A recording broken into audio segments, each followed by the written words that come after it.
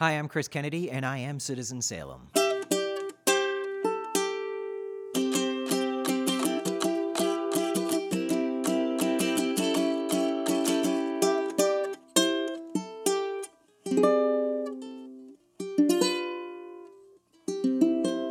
Hello, welcome to another episode of Citizen Salem. My name is Chris Padgett, and do you hear that noise?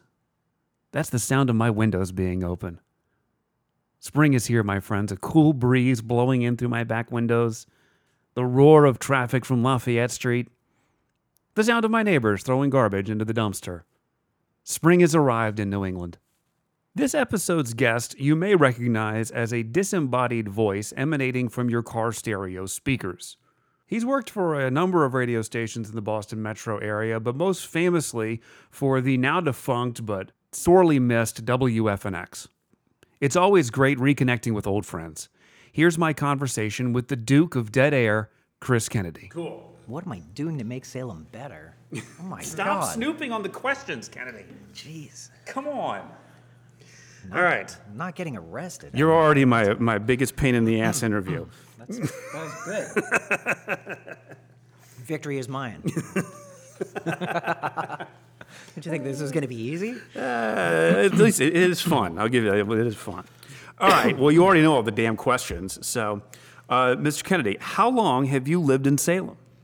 Well, I came to Salem back when I was in college, and I fell in love with the city. And so I was kind of living here off and on, like just staying with people off and on throughout going to college and then after. And so I moved here back in probably 1993. Okay. And then moved away in 2001 for some other purposes and came back in 2010 just because I missed the place. This is the town that I kind of just fell in love with. It's a city that really means a lot to me. It has this feel to me that is sort of creative blue collar, where you have people who are creative standing right next to somebody who's just been working construction, and everybody gets along really well. And that's one of the things that I really fell in love with the city about. It just felt like home to me as soon as I walked in. So, creative blue collar. So, do you feel like that is still the case from 93 till now? It's definitely changed. I think that probably the ratio is a little different than it used to be. It feels like there's probably more blue collar. There's more creative now than there was back in the 90s, back in the 80s and 90s. Salem was a rough town back in those days, and it doesn't have quite that rough feel to it anymore, which is probably a good thing. What brought you to, I'm assuming you went to Salem State? Yes. Where else did you apply, and why did you end up at Salem State? I applied to just a couple of other schools, honestly, and I wanted to become a marine biologist.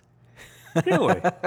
Huh. Yeah, and I laugh, not that I'm laughing at marine biologists, but it's more just, it was so not me.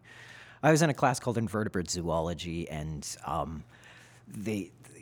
it was on a Monday, and I had just walked into class. I was hungover from hanging out with my friends, and one of the upperclassmen said, "Did you go to the amoeba exhibit in Harvard?" And I was like, "No, I was drinking with my friends."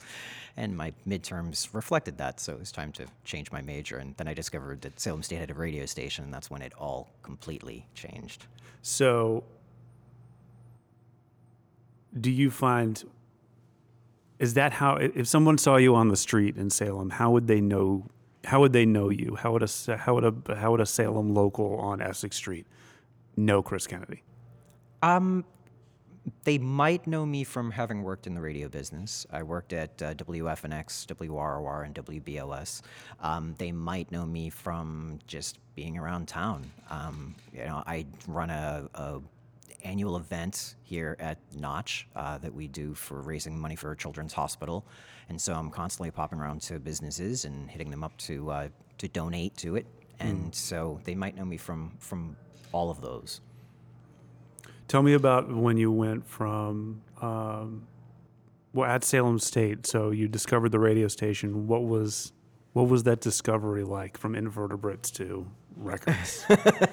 What did you discover about it that you liked so much? How did you make the leap from invertebrates to records? Yeah. The music industry is full of a lot of invertebrates too, so, That's perfect.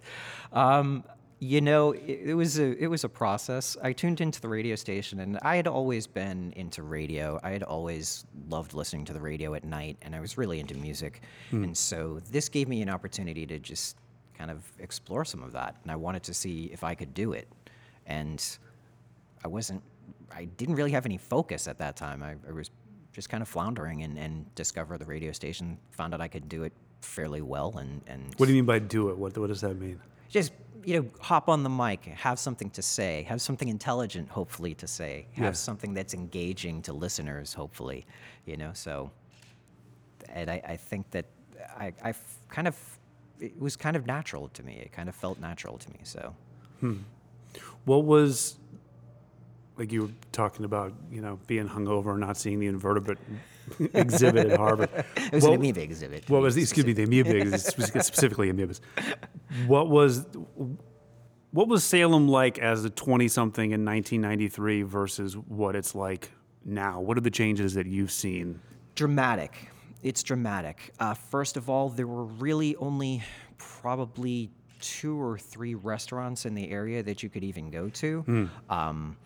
Now there's a whole scene that happens at night. There's music that goes on in multiple places. The Gulu, Kodo, there's just lots of music to be seen, lots of music to be listened to. That wasn't so prevalent back in the 90s. Salem downtown in 1993 was pretty dead. Yeah. You'd go there at nighttime and there just wasn't much happening. And now there is. There's all kinds of things going on. And Salem also has all these great festivals. So the city has grown quite a bit over the past 20 plus years.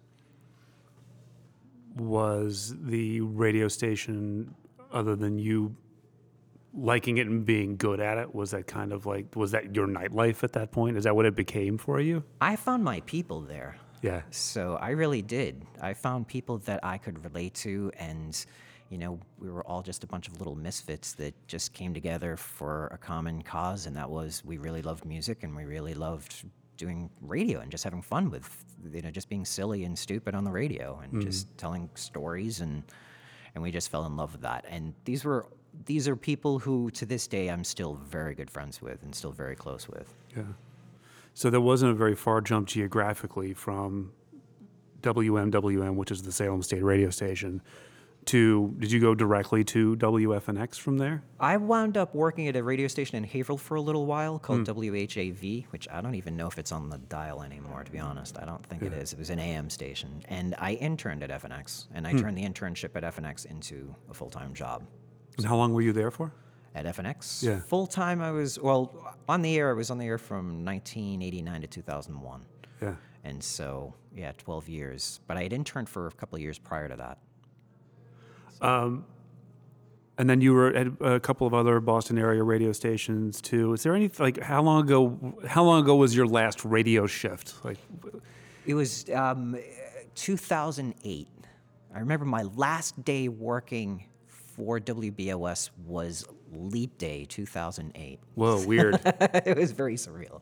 Yeah. Just get an email and was like, hey, we're going in a different direction. So The old format changed. The different direction. Right. Yeah. So you're all out the door. Have a nice day. So yeah. Do you miss it at all? Do you miss that?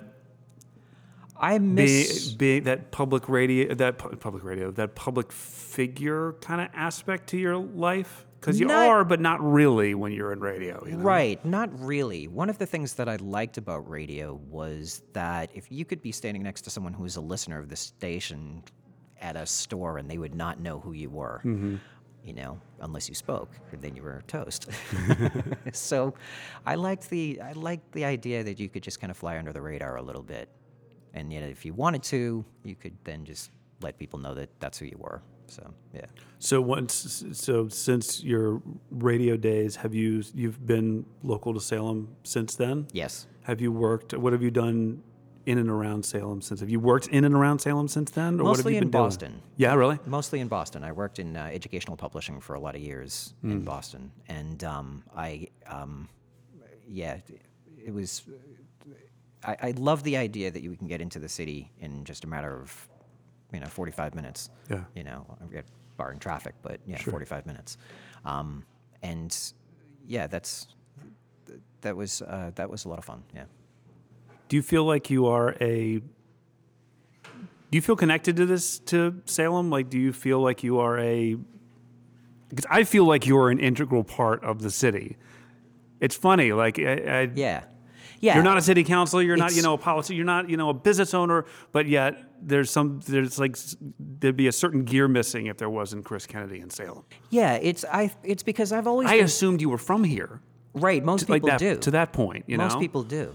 I think it's so. I mean, I grew up in a small town, 45 minutes from here, and in that town, it was a nice place to grow up. But I don't look like everybody else. I have a physical disability, so every time I would go to the grocery store, it would be pointed out. Someone would be staring. Someone would be looking at me weird or doing something.